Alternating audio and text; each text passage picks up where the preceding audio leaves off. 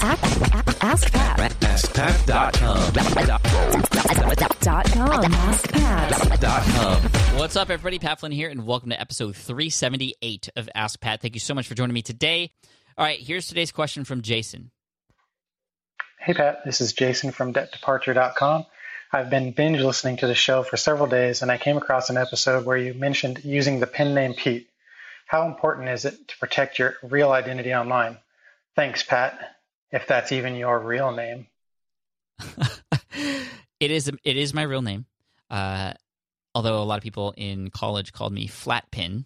That was my nickname for a while, Flatpin instead of Pat Flynn. You can call me either one, but that is my real name, and I do use that on smartpassiveincome.com. You can also see it on greenexamacademy.com and also on foodtrucker.com. I did not use, and this kind of goes along with yesterday's question, if you heard it, where I talked about Security Guard Training HQ. On securityguardtraininghq.com, which was a niche site that I built in 2010 that's been up and running ever since and doing very well. You can check out more information about that at nichesiteduel.com. But when I chose to create that site, I also chose to use a pen name, a guy named Pete Chamberlain. That's what I used for the email addresses, and that was the personality of the person on the website. I felt like, I don't even know where I got that name. It just sounded like a security guard's name for some reason, Officer Chamberlain. I don't know. But I ended up deciding to use a pen name on that website for a couple of reasons. And the main reason was because I knew a lot of people were following along with my experiment here on this brand new website that I was creating. Again, this is back in 2010. And I didn't want people who found the website who were security guards looking to get information on how to become a security guard to look up Pat Flynn and then find that I built the site as an experiment to see how much money I could make and how much traffic I could get. And I felt like that would sort of detract from the authenticity.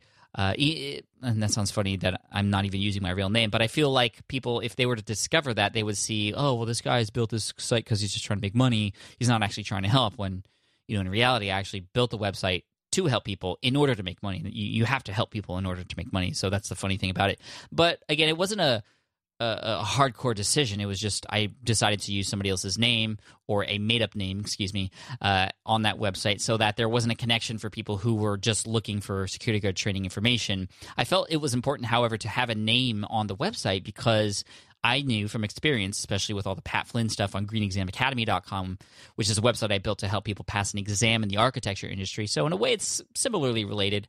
I knew how much having Pat Flynn as a name there on greenexamacademy.com helped. It helped in terms of just helping people build a real relationship with an actual person. And even though Pete Chamberlain was a made-up, fictitious person, it really did give a little bit of personality to the website in terms of this isn't just some, corporate website that's here to help you and, it's just here to make money, but it's a guy who's behind this, which was true. It just wasn't my name.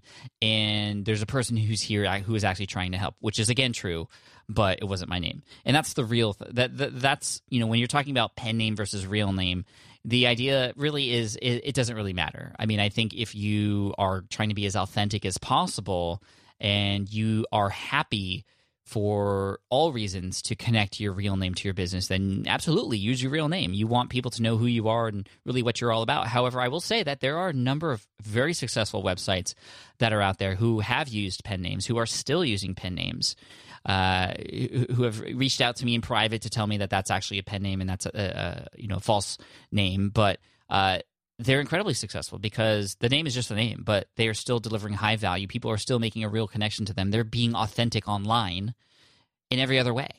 And it's not about the name. It's about who that person is, who that personality is. And it's not like you're trying to be somebody fake. It's like you are just hiding your real name to protect your identity. And that's what I was doing on securityguardtraininghq.com. And if you feel like you have to protect your identity, then by all means, I'm totally for using a pen name. And there's the idea of using a name like Pete Chamberlain versus using a other kind of pen name, which isn't a pen name at all, but more of a personality, like the Blog Tyrant or the Digital Diva, or there's all kinds of names out there that aren't names, but they're personalities, they're types, they're titles for that particular person, and those work very well too. But again, I was always a little bit iffy of people who have used those who aren't willing to share their name unless they give a particular reason for doing that. And a lot of times those people did. On their About page, they would say, I'm this the reason why I don't reveal my real name is because such and such. Some people don't want to reveal their real name because they want to, they don't want it to come back to them in terms of they don't want their bosses to find out and them talking about stuff related to that work, or just they don't want to have their boss or anybody in their workplace understand that they're actually doing something on the side that could take time and attention away from the 9 to 5, that type of thing, or for protection of the family. Those are all very, very good reasons to have a pen name or one of those personality names. But again, whatever feels good to you, that's what I would do, as long as you're doing it for the right reasons. I wouldn't use a pen name to falsify or to pretend to be somebody else. Pete Chamberlain doesn't say he's a security guard. Pete Chamberlain doesn't say he has all these credentials. Pete Chamberlain is just the guy who writes the website on securityguardtraininghq.com, and that's it. I'm actually on the site right now looking, and I don't even mention the name Pete. I think it's just the person who is in the emails that people get and anything anybody downloads.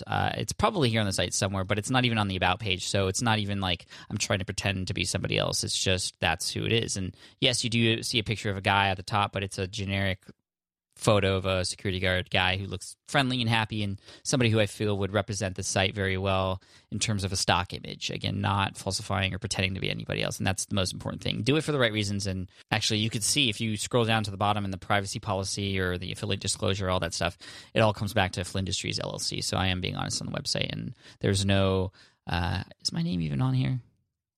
It might actually be on here. No, my name is not on here, but the company name that owns this website is, and the company name has my name in it, Flynn Industries LLC. So anyway, yeah, that's that. And I'm curious to know what anybody else thinks, or if you guys use a pen name. I would love for you to share information about this. Use the hashtag AskPat378. Again, that's hashtag AskPat378. We can talk more about this, but again, those are my feelings on it. I'd love to hear yours.